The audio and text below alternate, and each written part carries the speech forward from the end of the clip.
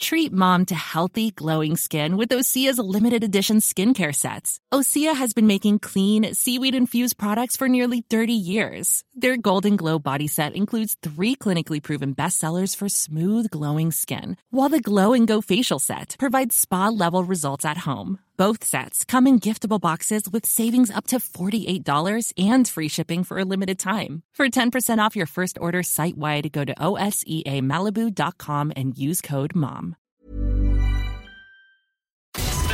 Love the 80s?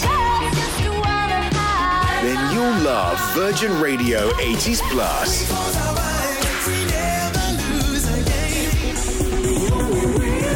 Love Chris Evans. Love the 80s. Over on Virgin Radio. 80s Plus. Welcome to the show. Vassos is here. Aloha. And Rachel's here. Greetings. And Jack Johnson's going to be here.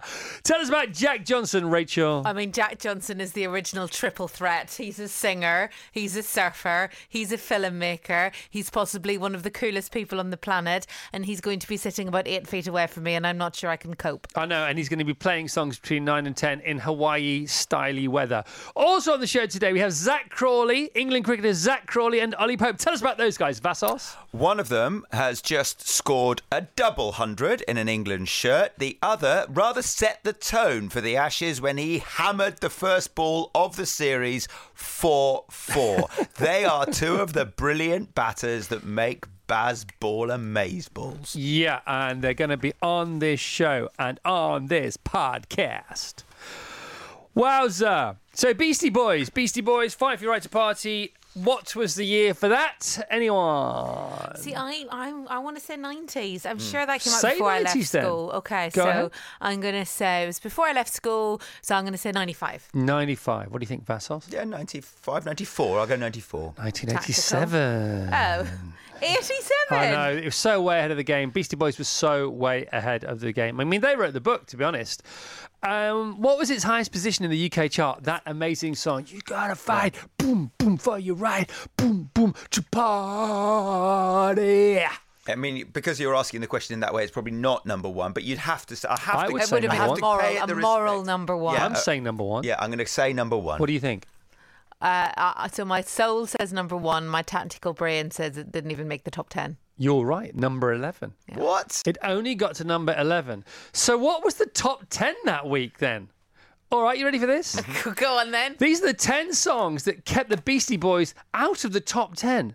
Number 11 was the highest that song got. That, I think, not only did they blaze the trail for the future of rock and roll, you know, and all the melding together of different genres and different grooves and different cultures, all in that song. They also, they chimed the death knell for the charts, because the charts are just wrong. If the Beastie Boys with Fight for Your Right can't get in to the top 10, then the charts, well, their days were numbered, as were the songs. Number 10, Coming Around Again by Carly Simon. That's a good song. Yeah, it's a good song. It's a nice song. Yeah, it's a nice song. It's not Fight for Your Right. Number 9, Crush on You, The Jets. Never heard of it. Number 8, Live It Up, Mental as Anything. What? I don't know that one. Do do do do do do do do do do. Live it Oh, up. I do know that one. Beside the dance floor. Yeah, it's a good song. Live it up. It's a good song. Yeah. It's not Fight for Your Right to Party, No. though, is it? Number 6, Heartache, Pepsi and Shirley. How's that one go? Don't know. I can't remember. Number 5, I do like Pepsi and Shirley, Yeah. though. They're allowed. Yeah. They're not allowed to be higher than Beastie Boys, They even can though be they in are. the vicinity. Definitely. Number 5, I Knew You Were Waiting for Me, George Michael and Aretha Oh, Franklin. yeah, no, that's pretty Knew 4. you were waiting. By the way, strong week. down from number 1 the week before to number 5. Punchy. Number 4, Male Stripper, 1987, Man to Man meets Man Parish. Which is what's the name of the group and which is the song title? Male Stripper is the song title. Mm-hmm. In brackets, 1987. Man to Man meets Man Parish. We need to play that. Do we need to play that? Yes, I think we do need to play I that. think we do. Number 3, Non-Mover. Oh? Down to Earth, Curiosity Killed the Cow. Straight Okay. back down, straight back down, straight back down, straight back down to Earth. Nobody gonna see yourself. No, razor's edge. You were how old? 8, 7, depending on the month. Can't believe you can't remember that. Number 2, Percy Sledge, When a Man Loves a Woman. Oh, When a man yeah. loves a woman. That's pretty good. Yeah, class. Yeah. Absolute class. That's allowed. Classic. Number 1, Stand By Me, Benny King.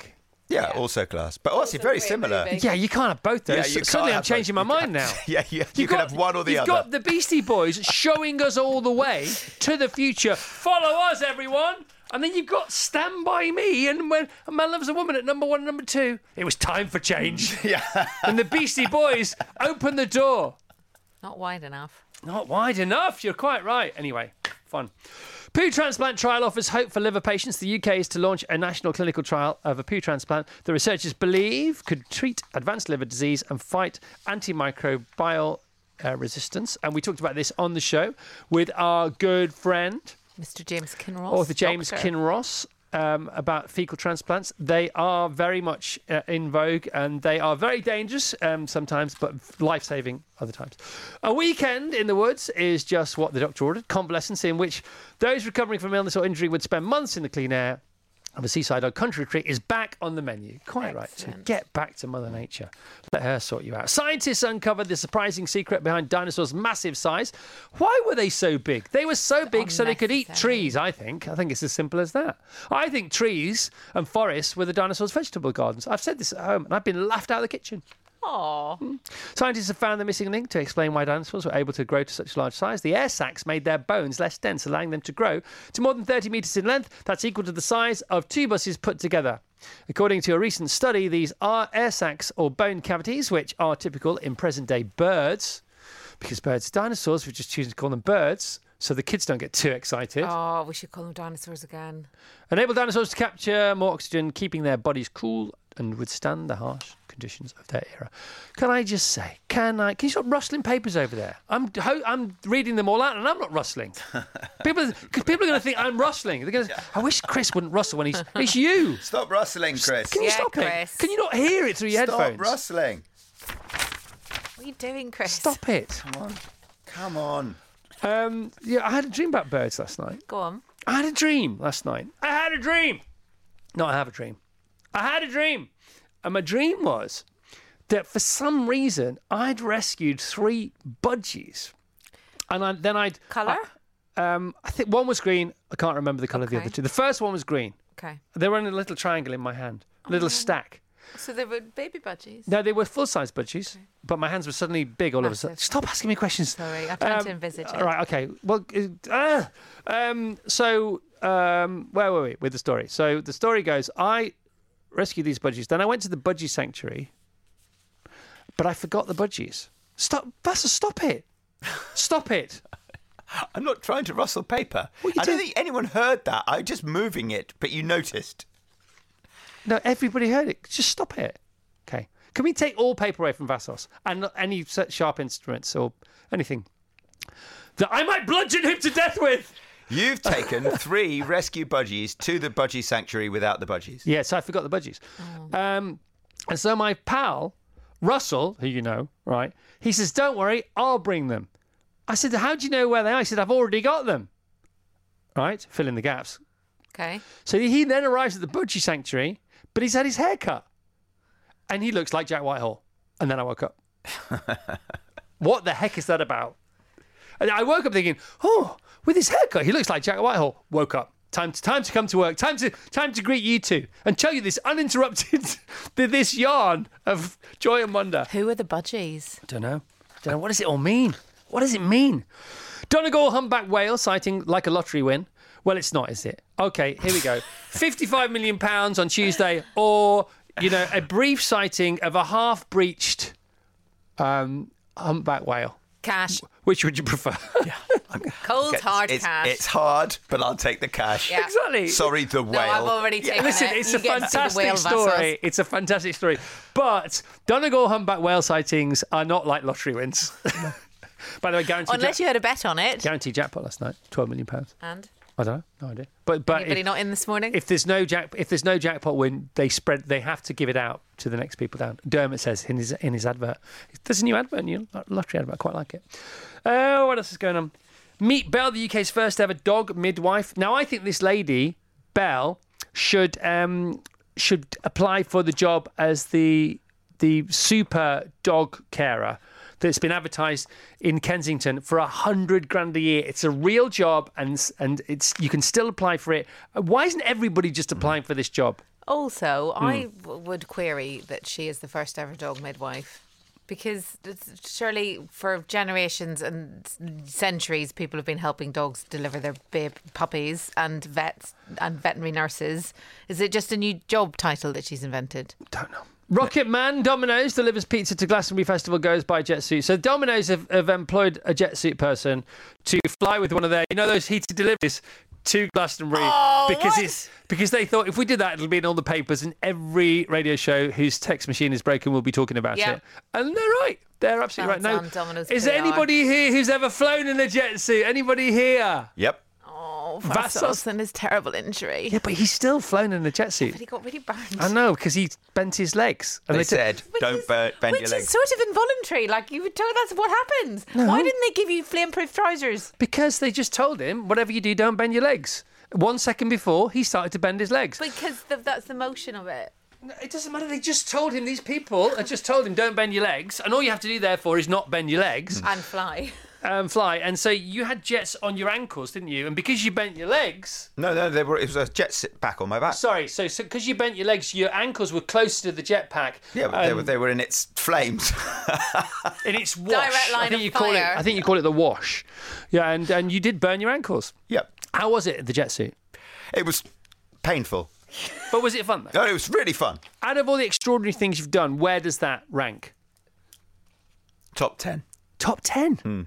Oh, we had a problem with the top 5 yesterday. I'm now tempted. See, had I not been here yesterday hosting the show with you, I'd have said give us the other 9. But yesterday I asked you to name your top 5 favourite famous people in Barnes, and you couldn't even name 5 famous people. Do you know why? Because you were tired. I was tired. Well, yesterday on the air you said, I'm not tired, I'm just slow. You've been slow for years. No, you've been slow for years. And I thought, he's tired, but he doesn't want to admit it because that's what he's like, because it's like a weakness.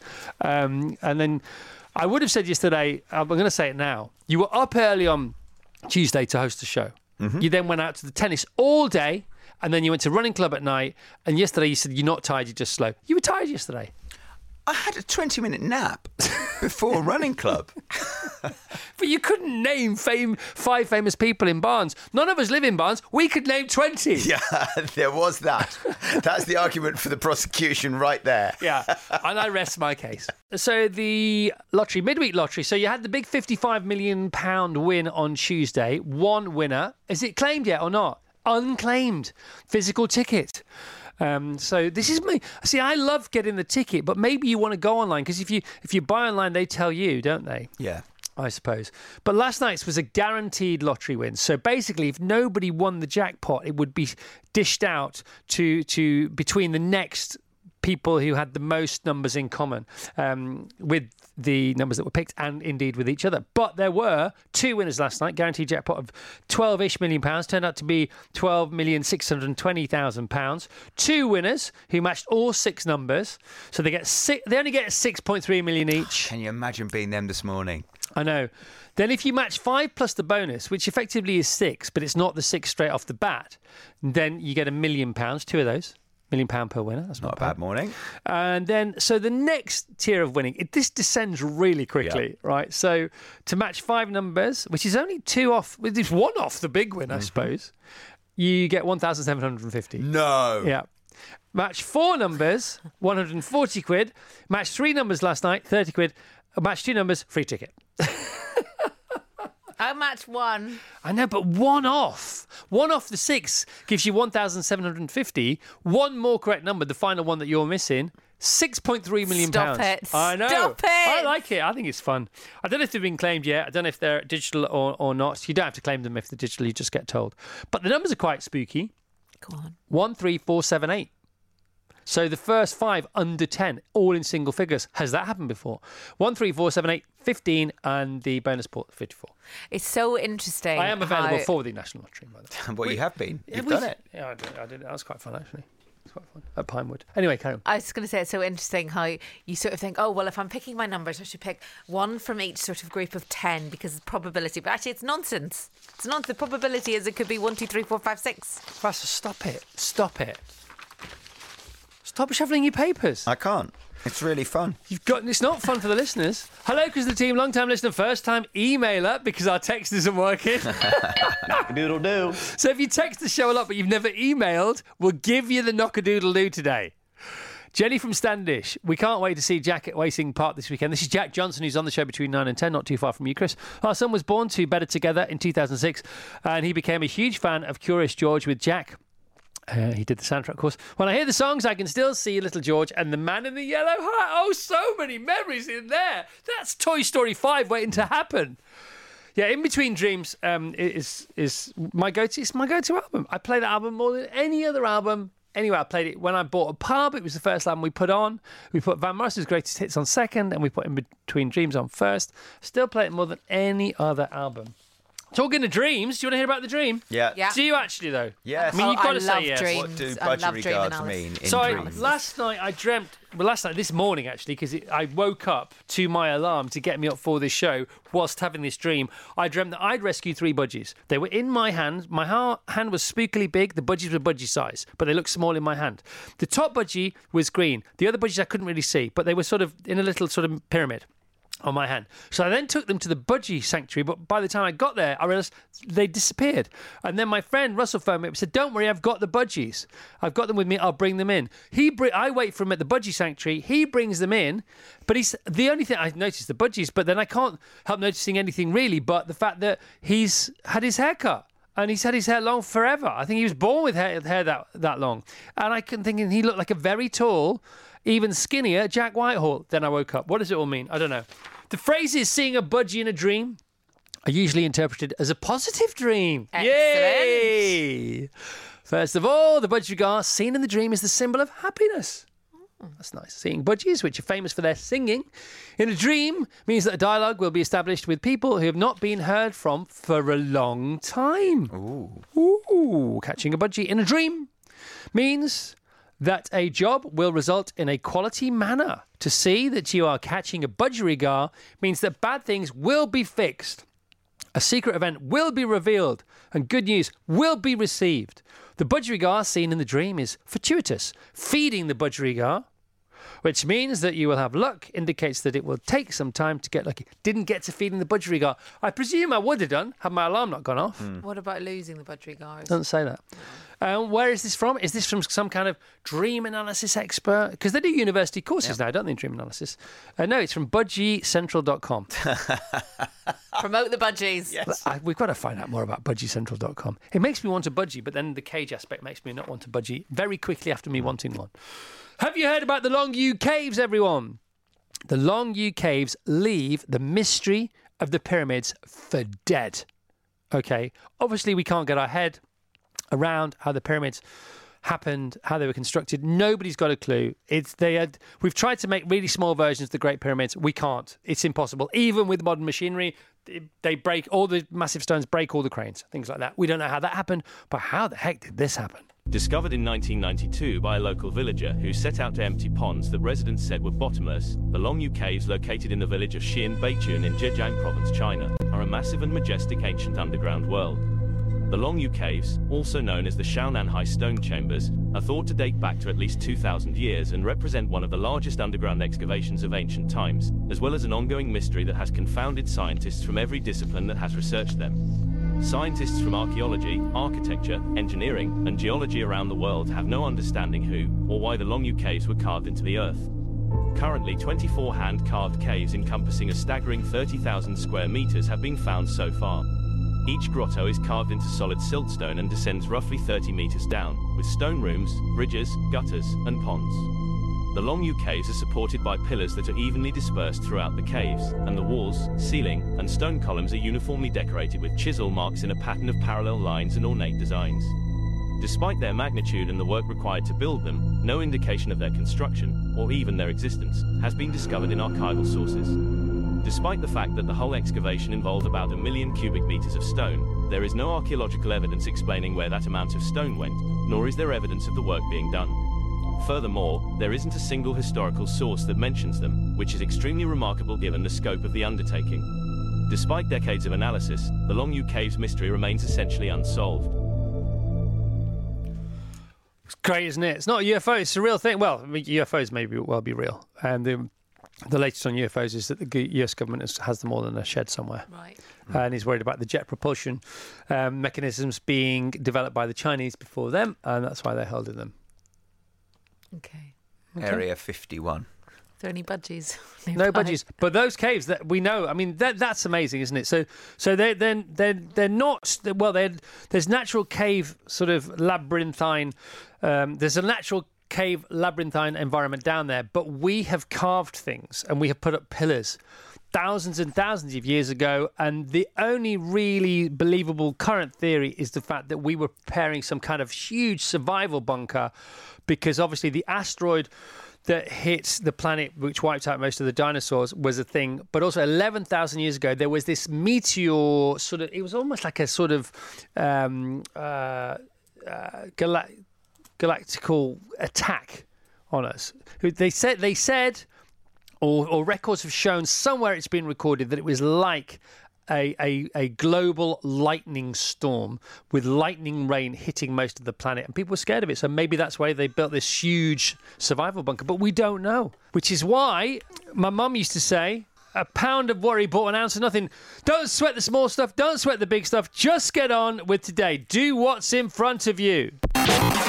Love music? Love interviews with lovely musicians? Search Virgin Radio UK on YouTube to find brilliant album specials with some of the shiniest lights on our playlist, including George Ezra. This is going to be something I'll remember, and that's a really lovely thing. I don't think I was able to do that in the past. And James Bay. Come on, let it go. Don't you agree that everybody needs someone when they feel alone? Watch all that and more at youtube.com/Virgin Radio UK. Hey, I'm Ryan Reynolds. At Mint Mobile, we like to do the opposite of what Big Wireless does. They charge you a lot, we charge you a little. So naturally, when they announced they'd be raising their prices due to inflation, we decided to deflate our prices due to not hating you. That's right. We're cutting the price of Mint Unlimited from $30 a month to just $15 a month. Give it a try at mintmobile.com/switch. $45 up front for 3 months plus taxes and fees. Promo rate for new customers for limited time. Unlimited more than 40 gigabytes per month. Slows full terms at mintmobile.com. Big intro now, Vass, it's over to you. Here come a brace of blazing batters who helped make Bazball brilliant. One's just hit an England double hundred, and the other set the tone for the Ashes, hammering the first ball of the series for 4. So please welcome two men who aren't just playing cricket, they're absolutely cinching it. That was the sponsor reference, guys, in case you missed it. It's Crawley and Ollie Pope. Good morning, gentlemen. Good morning. Look at you two. You look like you've just been born. You look so fresh and sparkling. Yeah, we've had a nice day off, and pretty knackered yesterday, but excited just to sort of enjoy a few days before another Lord's Test match. Yeah, all right, that's Ollie there. Good morning, Zach. Good morning. How are you, pal? I'm very well, thanks. That's a big bottle of water, but you're a big guy. I know, I don't drink enough. You've got to stay hydrated. All right, how was it for you, first of all, Ollie?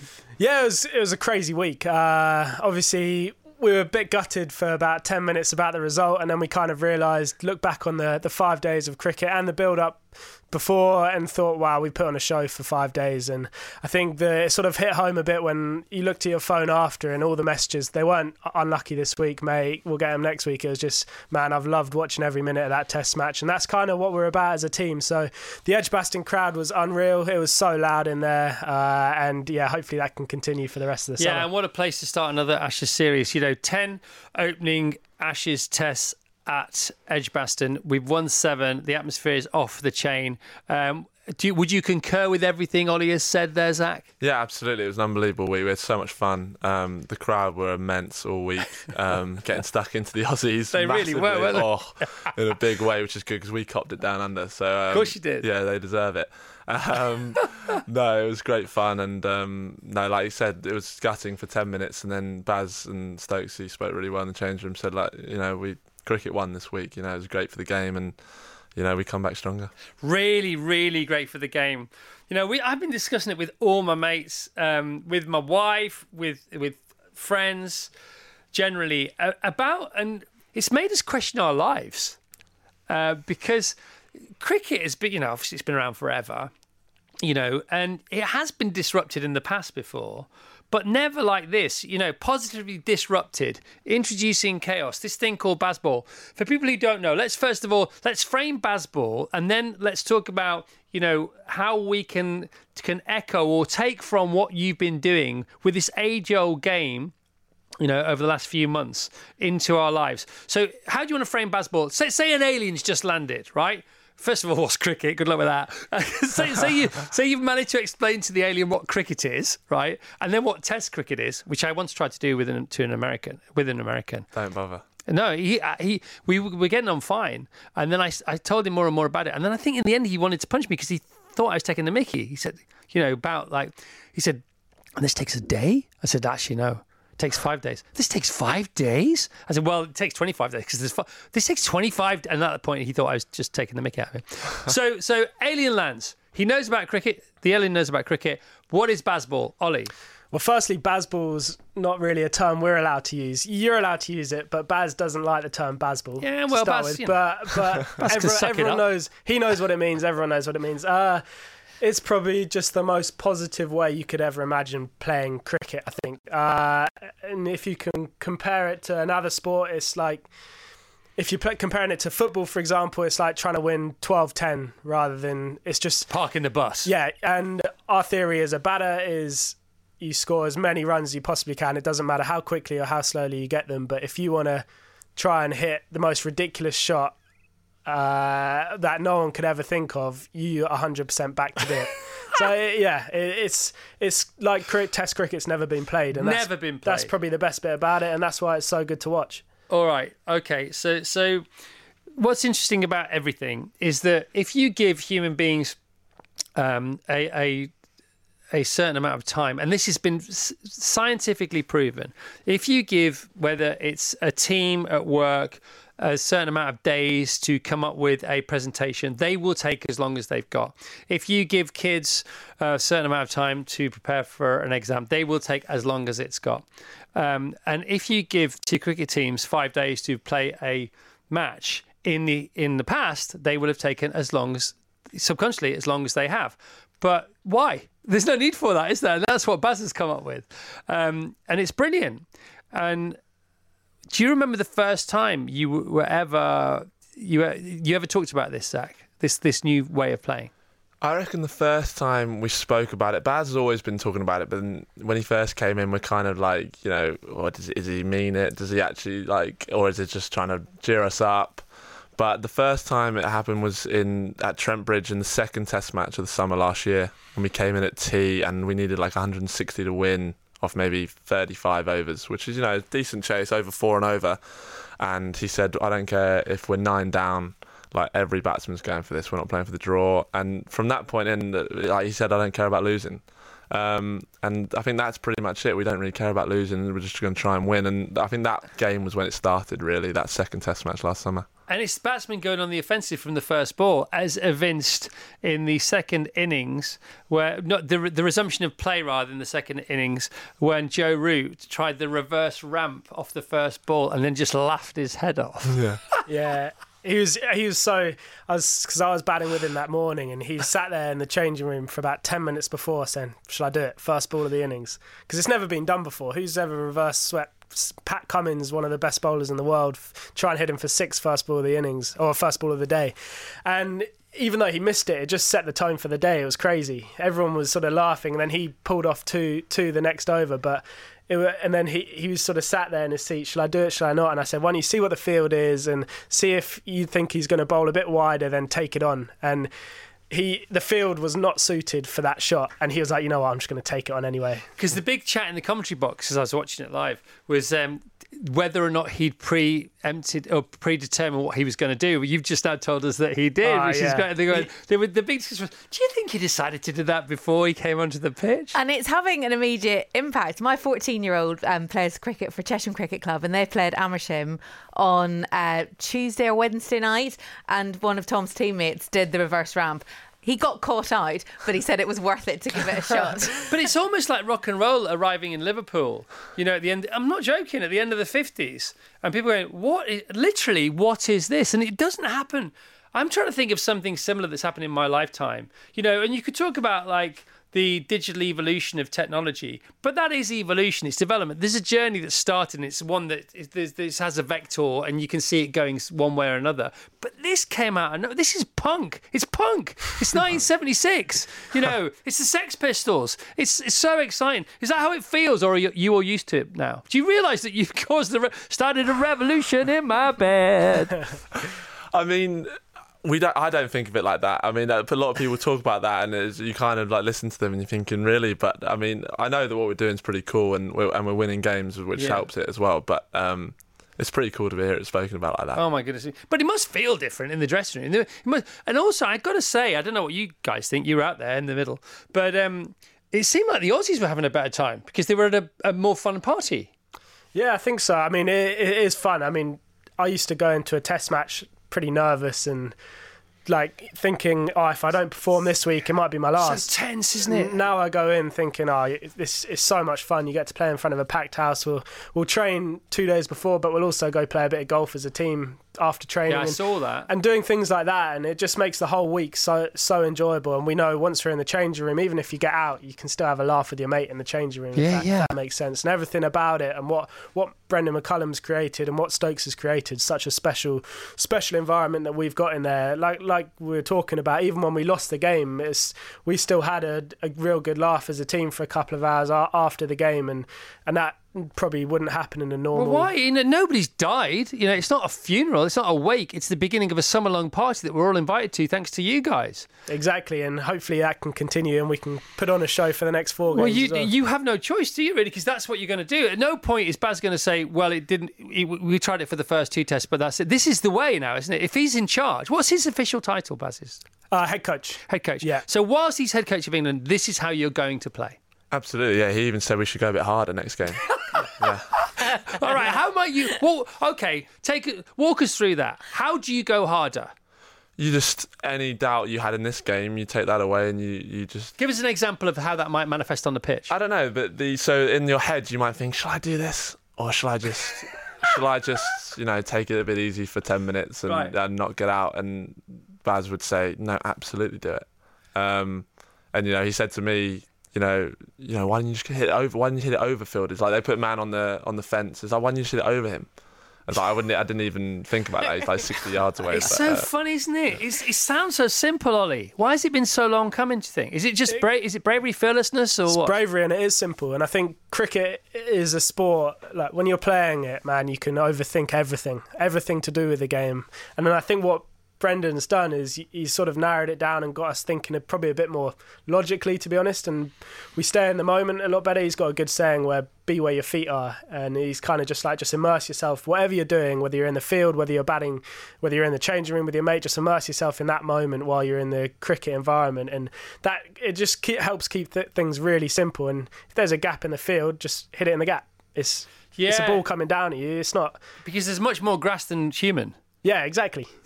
And then that's just the mindset approach. Like I'm not always changing the way I play, but I'm just changing the way I think, and that sort of just helps that positive side come out in everything. I can't believe we are fortunate enough to be having this conversation with you two right now. Honestly, I've had goosebumps for the last 20 minutes because the more you talk about it, the more exciting it is when you think about it. So if you regard tennis, for example, 22-yard court, you have 2 players playing against each other. One is the backstop for the other as they're playing their shot, and those roles reverse every single exchange. And if you think about football, it's the same. It's a contained pitch, 22 players. Rugby's the same, contained pitch. It's not about hitting the ball far. If the ball goes out, that's a bad thing. Ball goes out for you, it's a good thing. So if you look at golf courses and the technology with golf and the distance golfers are hitting golf balls, I'm sure Baz has thought about this. I'm sure you've discussed all this.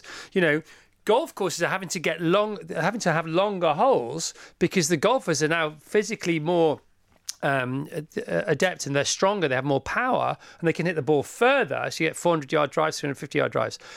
cricket, the last time I looked, Lord's hasn't got any bigger because it's got buildings around it. So you're thinking, so he's zoomed out, hasn't he? 10,000 feet going, guys, you're all fitter and stronger. Just hit the ball out of the ground. Is that what he's basically saying? He loves sixes for sure. I mean, he had the record before Stokesy beat him. But yeah, I mean, you're dead right. He talks about it all the time. Just take the positive option, hit it out of the ground. Absolutely, yeah. What else can you? What other? I know you don't want to give too, because I know that these are the headlines, and there must be some sort of really clever terms and conditions underneath it all. What else can you tell us to just excite us about the next 4 tests, about your mentality, about your mindset? I think probably the main things whenever you see us play, you can almost guarantee the next week was going to be even more that positive mindset. I think we could be 4-0 down, and we could go into that Oval test with the best mindset possible and see that as a week just to put on the best show ever for everyone who's brought a ticket. Another zinger of a point. You know, usually if it's 3-0 in a test series, especially if it's here in England, you don't lose interest because we still love test cricket and we love Ashes cricket, you know, because it is the jewel in the crown of everything, all cricket. But you're right, if we were 4-0 down, we're still going to all want to watch the last game because it will be amazing. Absolutely, yeah. I think every game's going to be a close game as well, the way we declare. Man. It's so good. Have you seen the Aussies sort of, are they tempted, you know? Is Khawaja going to get out of his bubble at any point in his life? Not Khawaja. I think you probably see it with a couple of their players. You'll see it with Travis Head. He just wants to be in the England team, you can tell. Oh, yeah, he even said that to me. I was at short leg. Like, and I want to play for you guys. He played a shot when I stood next to him, and he said, I'm pretty much just one of you guys the way I play. And then someone like Alex Carey or maybe David Warner a little bit. But other than that, they'll probably be stubborn with the way they play. Which is great. It's what you want, really, isn't it? Yeah, exactly. You want them to stay old and you just carry on being you. Yeah, and we'll keep... And then it'll be interesting over the next few years what happens with other test teams, because we're a country, we're lucky enough we get a full crowd even over the last few years every week. But you see countries that the stadiums are pretty much empty for test matches, depending on who's playing. It's obviously. Really sad, actually. And it is sad, and hopefully this can almost spark maybe other teams to go on like that, and then they can have their version of it where the country gets really attached again, and hopefully they can start packing out grounds again as well. It's not just another Ashes test. It's cricket's past playing against cricket's future. The Ashes just got better. You are playing for the future of cricket. If the Aussies win this series, people may be tempted to go backwards, not forwards. You have to win for the sake of the game, for the sake of the game that you love, that puts bread on your table, that puts foods into the mouths of your babes. You have to win this series.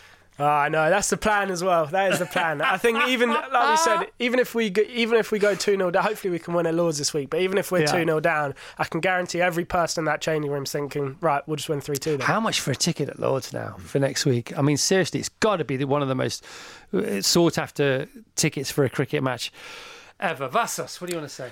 Well, I mean, just to make your point still stronger, in the because you guys were around before last summer when this all sort of started. In the 17 tests before Brendan and Ben took over, England had won one of them.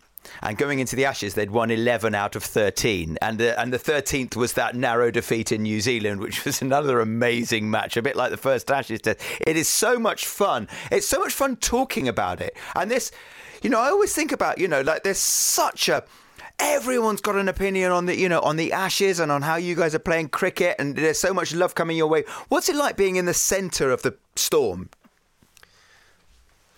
I mean, it's so much fun. Like you said, we both played in those 17 games. Or I didn't play all of the 17 games, but that was not a lot of fun. We played down under, and the team was quite divided, and we just weren't getting on, gelling as a team. And I think that's the best part about this group, is how close we are as a team. And like I said, we go on golf trips, we have a laugh, and then we go out there and play like we're playing as kids. And I think that's how everyone plays their best. You kind of get in that free spirit and just play very naturally. And that's certainly not how we've all played in the past. We've always been quite forced, and I think that's pretty much what Baz brings. And Stokesy, you play very naturally, and you play like a kid again. That's what we all want in everything, don't we? Yeah, and play. bring out the kid within, the fearless. Because there's the difference between bravery and fearlessness is that bravery is contemplated, very useful, but fearlessness isn't. You don't even think about it. You just are, aren't you? It's just your natural way, your true nature, as it were, and you're steaming as a team. I mean, it's like being in the Beatles at the moment for you guys, isn't it? I mean, this has never. Well, it's happened a couple of times before, I suppose, under both of them, and different rates. But it's who's John Lennon? Out of interest, who's John Lennon? Who is John Lennon? Yeah, who do you think is John Lennon? What, in your team? Yeah. Oh God, I don't know. Can I get back to you on that one? Yeah, because I want to give you the right answer. Yeah, that's fine. Who's George Harrison? More to the point. I know who Brian Epstein is. Go on. He's the manager, so he's Bats. Okay. That one's easy. George Martin, who was the producer, that might be Ben Stokes, even though he's in the team. He could be a player producer, I suppose. You're not giving Stokes Lennon? No, I wouldn't give Stokes Lennon. No, I wouldn't. Remember who Stokes you want to be, though. He wants to be Elvis. He wants to be Elvis. But he's got a bit of that's the Flintoff in him. Yeah. I mean, that was all. It's teams, isn't it? It's teams. When you can steam as a team and you like each other and you get on. And you get these 11 or squad, how many in a cricket squad? How many? 15, 16. All these different people feeling different things at the same time, coming together on the same wavelength, like an orchestra being conducted by the perfect conductor, getting it all right at the right times. I mean, it doesn't happen very often. Steve says, tell Ollie, Steve Parker says hi. I was his under-8 cricket coach. He was, and my drama teacher. I was better at cricket than drama. Well, not nowadays. You've combined the two. Yeah. Maybe that's it. What else did you like other than cricket, Zach? Me? Yeah. Golf. Golf. I was sports. I mean, I didn't mind school. History. Yeah. But no, not really. Okay. That's another. See, the way you would disrupt schools, like you've disrupted cricket. Talk about history. You're taking on the past of cricket, with the future. Why do we teach history at school, but we don't have a lesson called future? How do you teach future? How do you disrupt cricket? Same thing. You get somebody with an amazing brain who knows no bounds and goes, well, hang on a minute. There aren't any. The only rules that are here are the ones we've made up anyway. So let's have a new set of rules. Central, Alt, Delete, boom. And all you're left with then is the BS folder. So you get rid of that as well. And on you go. Do you think? Yeah, I like it. Tell us about, if you don't mind, can we talk about the declaration on day one, right? Which was brilliant. And when Ben Stokes, he called everybody in at like 6:07 or whatever it was. And obviously, everybody's saying, why didn't you stay in? Why didn't you go for a mad 50 extra runs? Could have been the difference. I don't really care. I'm not taking anybody to task on this. Let's have a fun conversation about it. What's the locker room take on that now? There's no regrets over that declaration. I think, and that's again what we're about as a team. We make these decisions and we back them 100%. And once they're made, that is us, and we're going to immerse ourselves into that job. But I think we declared with the idea that we've given ourselves a chance to get 2 late wickets that day. They've got to go rock up. The next day, they're suddenly 2 down for hopefully 15. They start wobbled, basically. Yeah, they start wobbled. Worth the risk to wobble them. 100%. And if you look at it as well, they've won that game with, 7 overs left in the day? We don't want to play for draws. We gave ourselves the maximum through declaring. Even on that first day, we've given ourselves more overs to be able to try and bowl them out on that last day, especially with the rain about. So I think that's another pretty valid point to make, is that if we had carried on batting, then suddenly we've only got 60 overs to try and bowl them out rather than 70 or 80.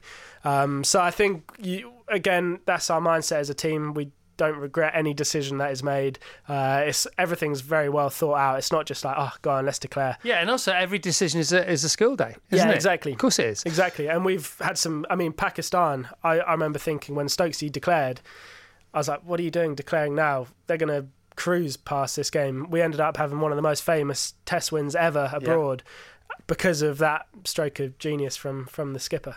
It was 100% the right thing to do. I'm convinced of it. I mean, I opened the batting. That was a nightmare time to bat for them. 15, 20 minutes to the end now. I would have hated that if I was them. And they got through it and that's fine. But, it was Stokesy would do that 100 times out of 100, and I think it's absolutely the right thing to do. I mean, there was a new ball around the corner. The boys could have got out. I mean, Joe was batting really well, but anyone can get out. They could have gone bang bang. It'd have been the same thing. like Popey said, we gave ourselves a good chance to win, and we're always just trying to make plays and trying to put the opposition under pressure all the time, and that's what pretty much, like you talk about Bazball, that is Bazball. And I mean, Stokesy will declare that 100 times out of 100, I think, and I'm convinced it's the right thing to do.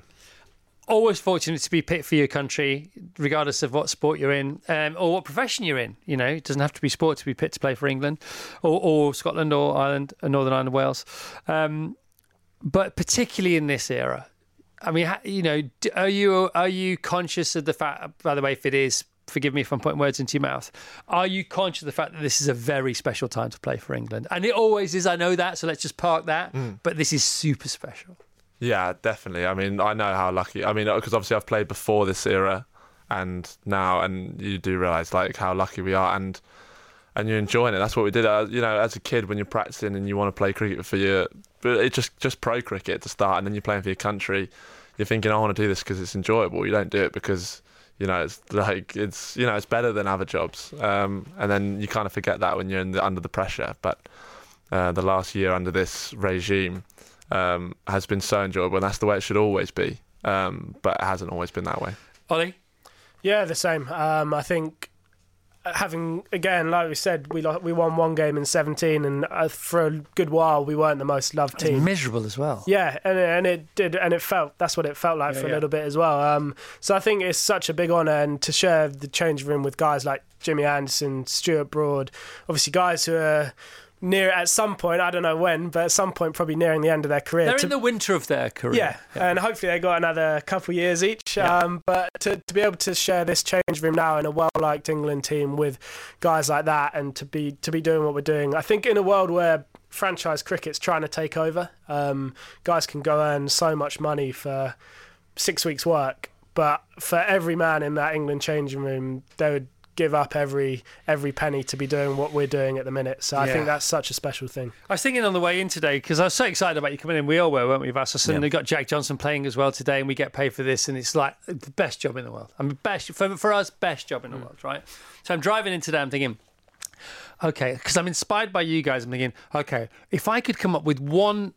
If we all had, as non-players, as spectators, fans of cricket, Test cricket, the Ashes, if we all had to also step up to the plate and add one suggestion in the ideas box for disrupting cricket, then this would be mine. You ready for mine? Go on. So mine would be all Test matches have to go down to 4 days, not 5, right? And no team can bat for more than a day. So you are limited to a day per innings. So 4 innings for 4 days, but you don't have to bat for a day, but you can't bat for more than a day. So whoever goes in first, they know by 6:30 that night, no matter how many wickets are down, they know that they are done and dusted, like basketball, 24 seconds, end to end in basketball. But then that would take away the element of bravery for you guys saying, well, we're going to do it regardless. So that would make it automatic. Yeah.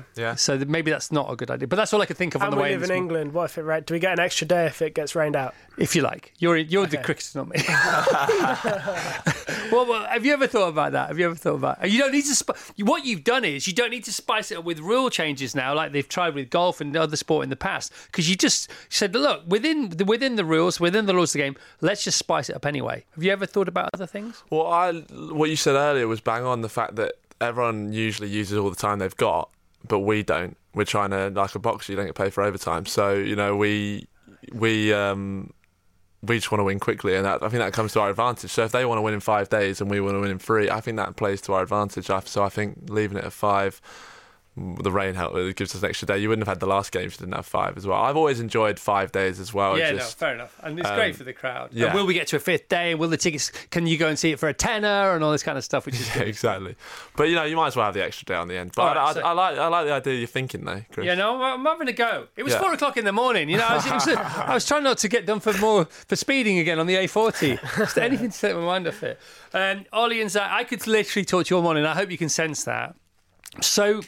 I'm so happy for you. I'm so happy for you. I'm so happy for this team. I'm so happy for the message it sends out to people in their lives. You don't have to play by the book. Who wrote the book in the first place?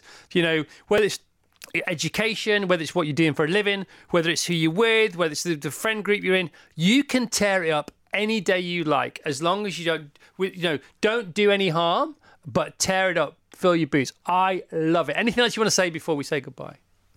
No, bang on. Thanks for having us. Yeah, thank you. Can you give all our best to the dressing room, please? Absolutely. And bring on Lords. Anything else, Vassos? Are you guys going to be watching Heather and the girls at Trent Bridge today? Yeah, they start in a couple of hours, don't they? Yeah. Yeah, absolutely. Wedged into that. And they're promising positive cricket as well. I mean, last time there was an Ashes test, I think it was in Canberra. England were 9 wickets down, so Australia needed 1 wicket, 2 overs to go, 12 runs needed to win. And England did like what history tells them to do, which is Kate Cross, I think, just basically blocked out the draw. Protect your wicket. But I think if that happened again now, they'd go for the win. Yeah.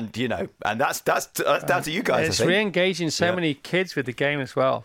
Do you think from a sports psychology point of view, Jimmy Anderson's bat being called tail ender is a good idea or a bad idea? I think it's a bad idea, but, Jimmy's Jimmy, he does well. It's also the name of his podcast, isn't it? Yeah, exactly. Because who is it? Is it a Gray Nichols bat? It's Gray Nichols. He also hit the second best shot of the game we were talking about last week. So after Zach's obviously first ball of the match. Yeah. So I think he takes it on. Yeah, it's his podcast. Oh, just have the best summer, guys. It's one you'll never forget for the rest of your lives, and you have set cricket alight. The thing about the Ashes series is you can sort of take it for granted, can't you? Because we're all excited about the Ashes anyway. But you've not done that. You know that you're on the biggest stage with the best back catalogue, the most hits, and you're all on fire, and it's a sellout crowd.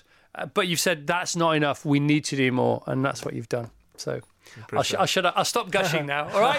Goodbye. Thanks for having us. Well Cheers. done. That is Cinch's Ollie Pope and Zach Crawley. England sponsored by Cinch. Everything's sponsored by Cinch. We're sponsored by Cinch. Jack Johnson isn't, but he might be by the time he finishes. Give us the big intro, please, Vassos. Our next guest is a professional surfer, a fantastic filmmaker, and a stellar singer-songwriter. If he could just leave some talent for the rest of us, that would be great. His new album, In Between Dub, is out now and his tour continues in London. And now, sitting, waiting, wishing for this intro to finish, is the jubilant, joyful Jack Johnson! Good morning, Jack. Hey, good morning. Gosh, we are so happy to have you here. Nice to I be know here. that we didn't reach out to you and your team until yesterday. Thanks for saying yes. Oh, my pleasure. It seemed like a good idea. You reached out at a good time. It was in the afternoon. We were awake. Said, let's do it. And then this morning, the first text I sent my friend who's here with me, I was like, this sucks. What are we doing? This is why did we agree to do this? I'm kind of on Hawaii time still. It's easy to do the switch because if I look at my watch, all I got to do is change the AM to the PM, and it's 12 hours. Oh, is it really? Yeah, pretty much. I've never been to Hawaii. Last stop Los Angeles. Thought about it many, many times. We have 1 million children now, so it's another 5 hours on the plane. But I hope to get there one day. You brought the weather with you. Thanks for that. Yeah, my pleasure. It's amazing. No, this is nice. I know it does feel like Hawaii right now. I know your story inside out. Many people won't. Let's just touch it. I know you've told this 1,000 times before. I'm so sorry. Your dad built a boat and he sailed it to Hawaii. He didn't need to because planes have been invented. Right. Yeah, he fixed that. Yeah, that's an exaggeration. I'll keep correcting your exaggerations as we go. Please do. I'm very excited today, as you can tell. He fixed up an old boat, though. He did. He learned about boats, and he claims he learned how to sail on that trip. It was a dumb idea. There was no GPS or anything at the time. He was 21, and he sailed to Hawaii by himself. And my mom flew over and met him over there, and I was lucky enough they decided to stay, and that's where they raised us over there. And, wow. Do you remember the first time you ever clambered on a surfboard? I don't know the first time, but the first memory I have was up in the front of the board. My dad used to take me out, and he would kind of hold my shoulder as we'd take off on a wave. And I do have this memory of kind of watching the curl of the wave coming over. And then we were inside of what you call the tube or a barrel. And it's like you're inside the cylinder of the wave as it breaks over you. And then just totally got in the washing machine and just upside down. And he pulled me up. And it was so much fun. I just wanted to go do it again. But I was a little guy. 4 weeks on Friday, 4 weeks coming this Friday, 21st of July, 12:15. Me and my family very fortunate to take off again to go to Los Angeles for a month in Venice. And I'll be trying to surf again on Santa Monica Beach, but I am rubbish. Right? That's all right. Whoever's having the most fun is the best. I know, but you were brought up, my kids are brilliant. My 3-year-old Boo, she surfed all the way in on her own last year because kids bounce and grown-ups don't. Yeah. Can you give me one surfing hack, please, Jack? Use a really big board. You get a boat. Tried that. Yeah. Don't let somebody give you a small board. It's too hard in the beginning. You just want like a big floaty boat, and just go straight and. And my surf teacher is called Crash, right? Because he looks like sounds like a horrible. He looks like horrible name for a teacher. No, I know, but he's pretty. He's in a band as well. But basically, he stands in the sea and he just pushes us off. Yeah. That's a good idea. That's the way you do it. Yeah, that's the way you do it. Yeah, cool. I've actually thrown my shoulder out from pushing my kids in so many ways. And I used to be a director of a surf and kayak camp. That was the job I ever had actually for 3 summers after college. I ran a little camp, and I used to have like 30 kids, like down there, and then the pickup time would come and I would be stressing out, making sure I had them all. And I used to have like anxiety dreams some nights where I'd think like, man, where's all those kids? But anyways, I used to do that. I threw my shoulder out pushing so many kids into waves back then. We're with Jack Johnson. JackJohnsonMusic.com is where you need to go. In Between Dreams is where it all began. In Between Dub is where we are now. Jack, if you just play us a few songs and we'll chat in between, if that's all right with you. Sounds great. If you get tired or fed up, you can just leave. If not, stay here for the rest of the day. Great. I know you got another gig tonight at the Eventim Apollo. How was last night, by the way? It was great. Was really it? Fun. Yeah, that was one of the funnest gigs we've had in a long time. Tell us why. Well, Holly Cook was there. We got a chance to meet, and she came up and played some songs with us, and she's just lovely. And it's always fun to make new musical friends. We had a great time playing music with her, and crowd was great. It was just fun. It's fun to be inside of a theater. We've been doing a lot of festivals outdoors. In the it feels like the afternoon because the sun sets so late, and so to be inside a theater again was a lot of fun last night. And same again tonight. Yeah, we'll play again tonight. And getting up to do this in the morning. You are such a saint. No, this is We're fun. in the company of Saint Jack Johnson. What are you going to play for us first? I'm going to Jack? play the lowest songs I got since it's so early. Okay, mate. This is one called Home. Thank you. It's about traveling, and wherever we are, that's home tonight. And so thanks for making us home here in your place.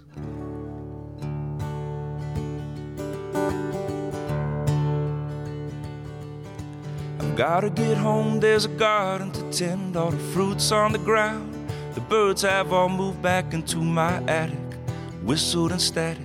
The young learn to fly, I will patch up the holes once again. Home. Thank you. It's control room cheer, they're very rare. But there's one here today. Right. Jack nice. Johnson with us live this morning. Jack Johnson's new album, In Between Dub, is out now. He's currently on tour in the UK. It's a mini but marvellous tour. Only 4 dates here in the UK. So you can still go and see him tonight. Actually, no, sold out tonight at the Hammersmith Eventim Apollo, so forget that. Cornwall's just sold out. So actually, you've got to come to Berkshire on June the 25th. That's this weekend at the Wasing Estate. There are just a few tickets left for that, and then he's off to Zurich. So earlier on off the air, Jack, I said, your life's been a bit like, this is me speaking for you, please forgive me, please correct me again, right? Sure. Your life's been a bit like what you do for a profession is surf, but you don't get paid for it, and what you do for a hobby is music, and you do. Is that sort of, is that helpful in the description of your mindset? The surfing thing, it kind of gets exaggerated because growing up in Hawaii, almost every teenage kid thinks he's going to be a surfer, a professional surfer. And so I had a chance to kind of flirt with that for a minute. No, hang on. Come on. You were the youngest qualifier ever for, what was it? Pipe Masters trials. Yeah, come on. You got to put trials in there. I surfed in the trials. I made the finals of that, but then I lost there. I went down in the trials. So I never made the main event.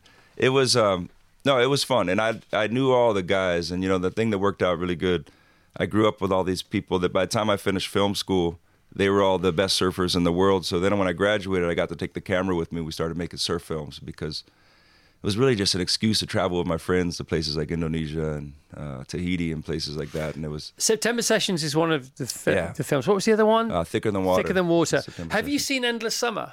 Yeah, of course. How great is that film? It's great. For people who have even if you're not into surfing, watch one of Jack's films, or there are many, but Endless Summer is like. If you feel a little bit blue or you're into the middle of it, just stick Endless Summer on. It's really sweet. The soundtrack is so good to it. So good. Yeah. And let's talk about soundtracks, because isn't it true that the first time that one of your songs ever featured on a soundtrack, it was embarrassingly for you a film that you made? Yeah, so we had a song plugged into the last spot on the movie, and then a movie that you were making? The movie we were making, it was September. I'd done a bunch of music on Thicker Than Water, but it was all instrumental. I just did the background music. And last minute, we found out we didn't get the rights to use a song, and so my friends turned to me and they're like, "Hey, you got to put that one in there." And I was like, "It's so cheesy. The guy, it's gonna seem like I'm pushing my music." And luckily, I had really supportive friends, because it's a sunset shot, isn't it? Yeah, you're right. It's right during the sunset, and it's called F-Stop Blues. And we put this song. I wrote the song on the trip, so in hindsight, it all made perfect sense. But I was too embarrassed at the time. It felt like I was, I'm the camera guy. I can't put my music in. Everybody's gonna think I'm trying to push it. And so, the song was written on the trip. It was kind of about being there, and it had imagery in the song that was in the movie. And so, anyways, we put that out, and it was like, then all of a sudden, every surf spot I'd be at, people would ask me when I'm going to put out an album and all this stuff. And it was funny because as we were traveling, making those surf films, that was my first little crew. If we were in the south of France, if we were in Australia, we went to Ireland one time, there'd always be some kids in the lineup. I mean, I was just a kid at the time too, but people in their 20s would be like, "Hey, would you come over to my house and play a little? I'll get my friends to come over and you could do a little show." So I used to play these little living room shows. Like anywhere I had a little surf culture, I could fill a living room. Was the first gigs I was doing, and it was pretty fun. Everybody would just come around, and I'd play a bunch, and then I'd pass the guitar, and I would go around the room. Everybody would play their songs. Was that the guitar your mum and dad bought you? Was it still that one? Yeah. You still play with that, don't you? Is it on tour? I don't have it here with me. Is that the one? No, I don't have it today. I was going to say, because it's darker, isn't it, I think? Yeah, it's I love that guitar. It's fun when you can open a case and look at a guitar, and it looks like an old vintage guitar, and you realize you're the one that made all the marks on it. You're the guy? Yeah. We took it around for years. It made it all those surf destinations. So does it sound different to the other guitars? It sounds really nice. It feels different to hold it. It's like the action of the guitar, the distance between the fretboard and the strings. Is it bigger? You get really used to certain things, and it's like all the first songs I tried to write and everything were on that guitar. So when I hold it, you remember it's like the pain. Yeah, you do. You pain get of the fretboard. Yeah, totally. Wow. So you're going to Zurich after here next week, and then you're going to Austria, and then you're going to Italy. So I know Australia's big for you because Australia's where you did that thing with the passport. Another very famous story, the visa, entering Australia. Yeah.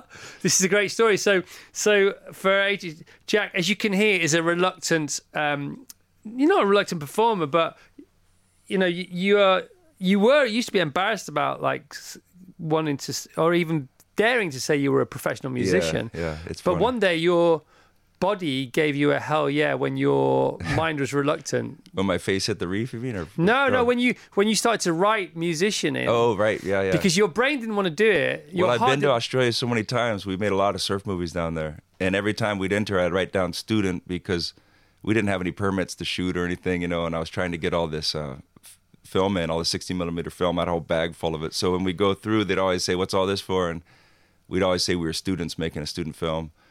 And then this one time I was going in and I was like, I think I might have even written the S down, and I was like, wait a second, we're going in for a festival. I got no camera with me or anything. And so I wrote down musician, and I stalled halfway through just thinking, am I really going to write this? Yeah. And it was like the moment I always think about where I committed, and I guess I'm a musician now, Yeah, so it's the moment where your sort of destiny stared you in the face by your own hand. Yeah. Involuntarily. It's true. It's so true, isn't it? I love that. It reminds Old Man of the Sea. I always liked in that book where he trusts his right hand, I think it is, and he doesn't trust his left hand. Yeah. But my right hand, I did the writing. And it's my kids, even just the other day when we were coming up to a show, and they're teenagers now, and all these people were coming in, like lining up outside the show, and they were like, we were just talking, Dad, you seem like the last person in the world who would want this. This is so funny, like all these people coming to look at you. You got to be up there and they're all going to look at you tonight. And it is funny. I go in and out of that. It's definitely not my natural state. I enjoy it. Like I love making music. I love recording it. And I love sharing it. But it's such a strange thing to definitely not an entertainer. You don't need it, do you? Well, I don't need it. No, I don't need it. But it's I do enjoy it and I do appreciate it. I never want it to come off like I don't appreciate it. No, I know. I get it completely. It's a lot of fun. You are unique. I think you're unique, from that perspective. Can we have another song, please, Jack Johnson? I love it, yeah. Play you one called Better Together.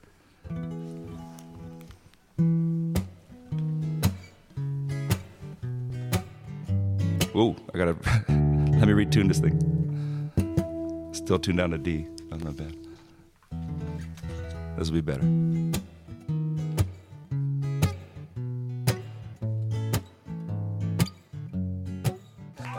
Control room cheer. Very rare, Jack. Control room cheers. Wow. So In Between Dreams is where it started. In Between Dub is where we are now. Tell us about In Between Dub. It's a really fun project. It all started. We had the idea. Actually, my friend, I just turned around and realized he's in the other room over there. My friend Emmett, who's we've been friends since we made this. He used to edit those surf movies we've been talking about. And then one day we were in a room and I got a phone call. I'm digressing here, but I got a phone call and it was somebody from a big time producer, and they asked if I'd come in for this. They'd heard my little demo tape and they asked if I'd come in for a meeting. And the last thing they said was, will you call your manager or do you want us to reach out to your manager? And for some reason I lied in the moment. I had no manager. I had nothing. And I said, oh, I'll call my manager. And then I hung up and he was there and I was like, hey, I just told these people I had a manager. You got to come with me, pretend like you're my manager. So he came with me. And then him and my wife started reading all these books. Like literally we ordered books and stuff. They were like how to manage an artist and stuff. And they just, I don't think he ever read the book actually. My wife did though. And so him and my wife manage me now. And so one day Emmett right there was, hey, what if we send your songs to Lee Scratch Perry and see if he'd do like a dub remix of it? And so he said yes, and he did 3 songs. Like first we just sent him 3 songs and said, pick whichever one you like the best. And he sent all 3 back. And it was sweet, and I got to talk to him, and it was great. He was all the way in Jamaica, and I was in Hawaii, so we only got to talk on FaceTime and stuff, but it was really surreal. He's definitely a inspiration, you know. It's something that I grew up on, his music. So he sent these songs back, and then he passed away, and it was so sad, and we had these songs, and we decided we'd try to make, based around those ones, we did a whole record. We sent some to Dennis Bovell, and Scientist, and the Mad Professor, Yardcore, all kinds of people, Nightmares on Wax, and got this whole record together of like dub remixes of all of our songs. So cool. And your style of music really lends itself to that, doesn't it? Yeah, you know, it's like it's always been influenced by it. It's like there's drum rhythms in there that are reggae rhythms. A lot of the tones, like the bass, the warm bass tones. It's like I grew up on like Gregory Isaacs and Marley. The first show I ever got to go to with my friends where we drove ourselves was Ziggy Marley and the Melody Makers when we were kids. And I got to tour with Ziggy this summer, and it was really fun to get to tell him the stories, like my first memories. Because he's not much older than me. We were probably like 15 or something at the time, and he was 18, I think, you know. And so we got to go see him when he came to Hawaii. But in Hawaii, reggae is so big, so it was like, yeah, it's always been a big influence on my songwriting. And you get back to like the Woody. I know you love Woody Guthrie as well. You know, and very voice led. It's not dissimilar, is it? In a way, if you go back to rap nowadays, or to those rhythmical voice led tracks. Yeah, it's all folk music in a way. You know? It is, isn't it? Different areas, different cultures, different influences.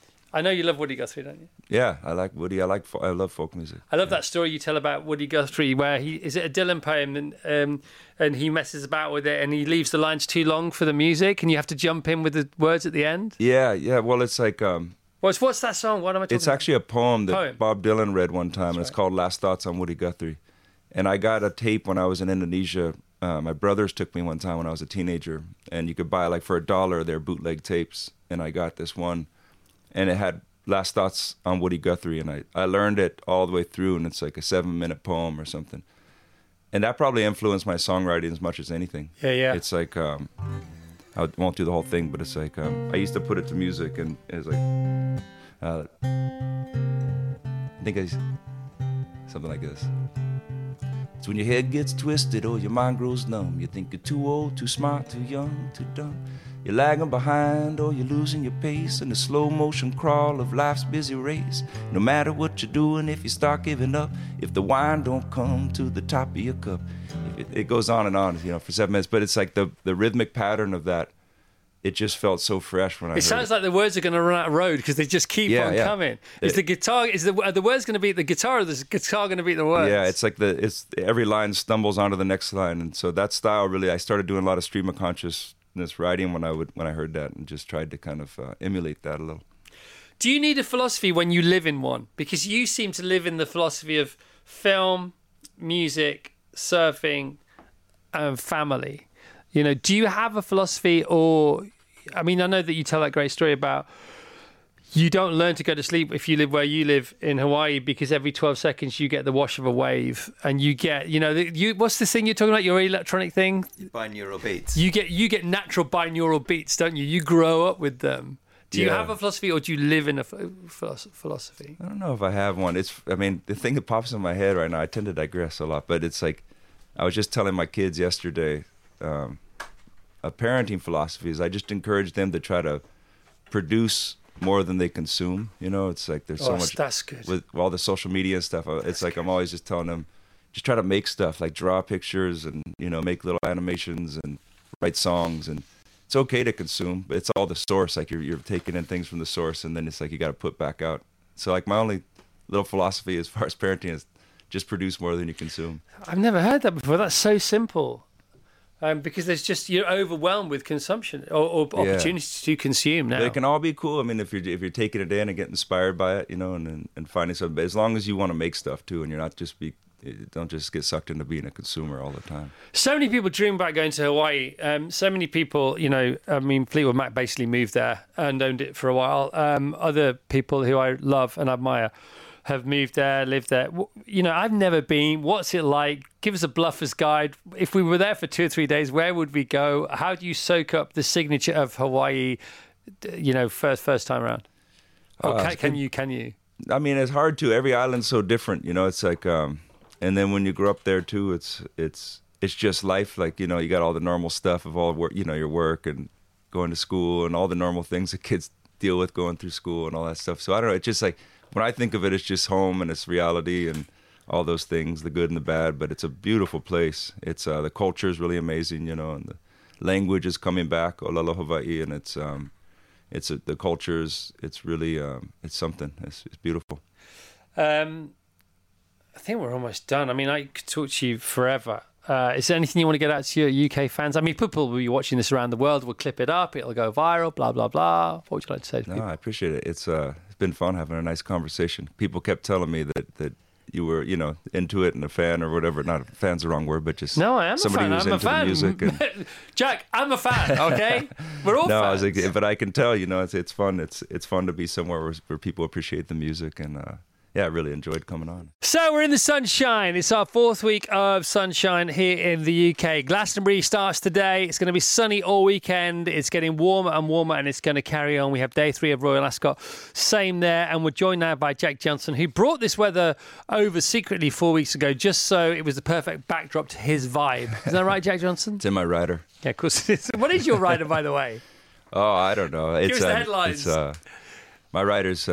It's pretty simple, but it's also, we kind of ask for a lot as far as like the greening of the event, you know? Yeah. And it's been cool because when we do that, people would make those changes. And then usually when we come back a few years later, they'll tell us they've implemented the changes for every show since, you know? Yeah. And so we just try to support like the local food system with the backstage food, and depends on if it's a festival, try to encourage them to like support local farmers and those things. And then as much as we can, we get away from the plastic, you know. Being a surfer, I see plastic in Hawaii. The plastic pollution problems become really so bad. hard to get away from it, though, isn't it? Because it's literally got us surrounded. Yeah, but, you know, it's like we've been able to do these reusable pint cup programs at the shows where, you know, people can come in. And we've done some plastic-free shows, and it's good. We try to meet the different promoters where they're at and just encourage them to do better. And it's been good. We all run. We're runners. And so we have lots of running shoes at home. You have turned up in sandals today, which is so cool. We may have thrown you out had you not. Do you have loads of sandals at home? No, I just got this one pair. And it's funny because now my that's so cool. My kids are we're all the same size. I got 2 teenage boys, right? And so in Hawaii, there's like a funny thing when people show up at a party or a barbecue. It's like everybody leaves them at the door. And then if you're leaving early, you can upgrade, you know? And it's like a thing. You like look around and you see your friend's got a nicer pair, and so you just put those on. And then nobody minds? People mind. It's a funny thing. That's the part that's good. It's like, so my kids are always upgrading. When they go to school, it's like I go outside. I don't have any shoes. I got to just...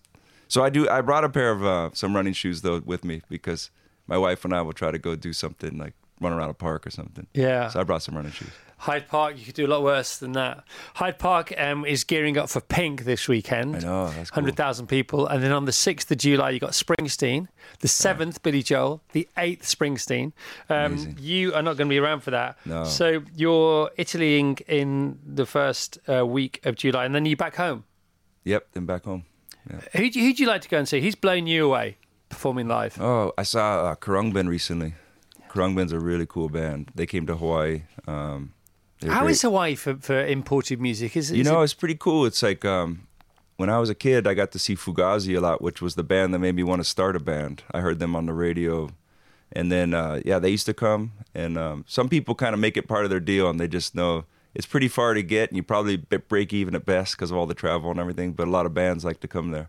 What's morning radio like? Is there any slots for some quirky Brits? Yes, come on over. Come rock it. We just opened for Bruce Springsteen a couple nights ago, though. It was really fun at a festival. Simply Red and Bruce Springsteen. Hang on. Just back the truck up. What? Yeah, well, it was a festival. So when I say open, we were on the bill. I'm exaggerating again. It was at the Workter Festival. Oh, wow. It was really cool. We got to, we played first, and then Simply Red, and then Bruce Springsteen. Have you met him? No, I didn't get to meet him just because we had to take off before he was done, so we didn't get a chance to. He is some performer, isn't he? Yeah, amazing. What about this? Because we've been in. This might be the best summer ever for live music in the UK. I mean, Pink's been around, Beyonce's been around. Who else? There's loads of other people. I'm forgetting now. Sorry, I can't hear you, Mira. It doesn't matter. Anyway, lots and lots of amazing people. But Springsteen right up there. 73, 74. Rod Stewart played in my garden at the weekend. He's 78. Wow. Right? McCartney, 80. Those are all young, though, because I just played Willie Nelson's 90th birthday. I know. Fun. How's he doing? He's great. He's amazing. One of my favourite songs of all time. What am I going to say, Jack? Roll Me Up and Smoke Me When I Die? No, you can do that if you like. Now, On the Road Again.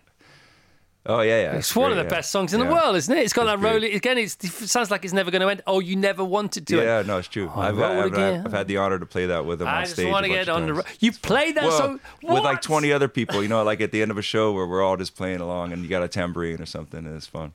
Tell us about your Willie Nelson song. Well, so the one I said is actually a Willie song. He's got a song that says, roll me up and smoke me when I die. And if anyone don't like it, just look them in the eye. I didn't come here and I ain't leaving, so don't you sit around and cry. Just roll me up and smoke me when I die. And so I thought, I love that song, and I've played that with him a bunch of times too.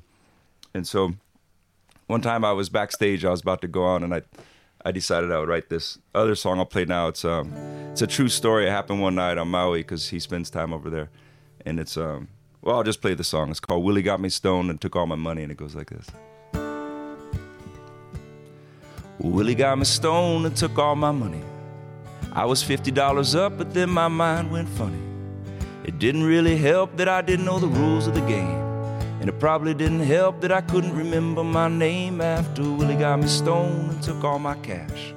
I don't want Jack to go. I want Jack to stay. Don't you? Lock the doors. Oh, so maybe Rachel, during the ad break, Rachel asked Jack about what's his typical day on Maui. So what is it? Oh, a typical day is just normal stuff. It bum everybody out. It's like getting the kids to school and coaching soccer, we call it soccer over there. No, but if I'm working on an album, I'm lucky because my studio's in the garage, so I'll just get in there. And I try to surf every day. I don't know how to do anything else to keep myself fit, It's like what I've kind of learned to do. When I go on tour, I wax. My wife and I joke around because I wax and I wane. And on tour, I wax. I get a lot bigger from all the catering and all that, And then it's funny, isn't it? I don't do much. Well, I play shows and all that, but if I'm not surfing every day, I don't know what to do, so I gotta surf. Yeah, and also I'm sure you have a huge appetite because of the surfing. Because the thing about, when we go away, we surf 30 days straight, and I come back and I'm as ripped as I'll ever get. Yeah, do you know what I mean? Because it's all the getting out and getting on. Yeah. The surfing's the easy bit, isn't it? Yeah, no, hopefully tomorrow, because I'm heading to Cornwall tonight after the show, and so the surf report looks all right, actually. And I got some friends down there aboard. So I'll be surfing tomorrow and the next day, hopefully. Yeah, and you might not need a full wet for once in England. Oh, really? Good. Yeah, it's warmer. All right. Nice. What do you know about Jack O'Neill? I talk about Jack O'Neill quite a lot. Oh, yeah? The guy who invented... I know a little bit. His story. He's great. His story's amazing, isn't it? Yeah, he's a character. One eye. Oh, yeah, I know. Jack, it's just been a joy it's just been a joy meeting you. It came from nowhere. Likewise. I didn't even know we'd asked for you to come on the show, and I got this text yesterday at 4:30, and I'll show you my response to it. And you have not disappointed, not that you ever would. God bless you, Jack Johnson. Yeah, hey, likewise. Thanks for having me on. It's been fun. It's been the most fun. It's been the most fun. The Graham Norton Radio Show. How exciting is this? With Waitrose. Over on Virgin Radio. Up and at 'em, come on, things to do. Don't cheer, you'll just embarrass yourselves. We're not bored of it yet, so it's lovely. There's no stopping them. No stopping them. The Graham Norton Radio Show. Oh, there's nothing nicer, is there? Nothing nicer. With Waitrose, food to feel good about. I mean, what's not to like? Saturday and Sunday from 9:30. Over on Virgin Radio. Mom deserves the best, and there's no better place to shop for Mother's Day than Whole Foods Market. They're your destination for unbeatable savings, from premium gifts to show-stopping flowers and irresistible desserts. Start by saving 33% with Prime on all body care and candles. Then get a 15-stem bunch of tulips for just $9.99 each with Prime. Round out Mom's menu with festive rosé, irresistible berry chantilly cake, and more special treats. Come celebrate Mother's Day at Whole Foods Market.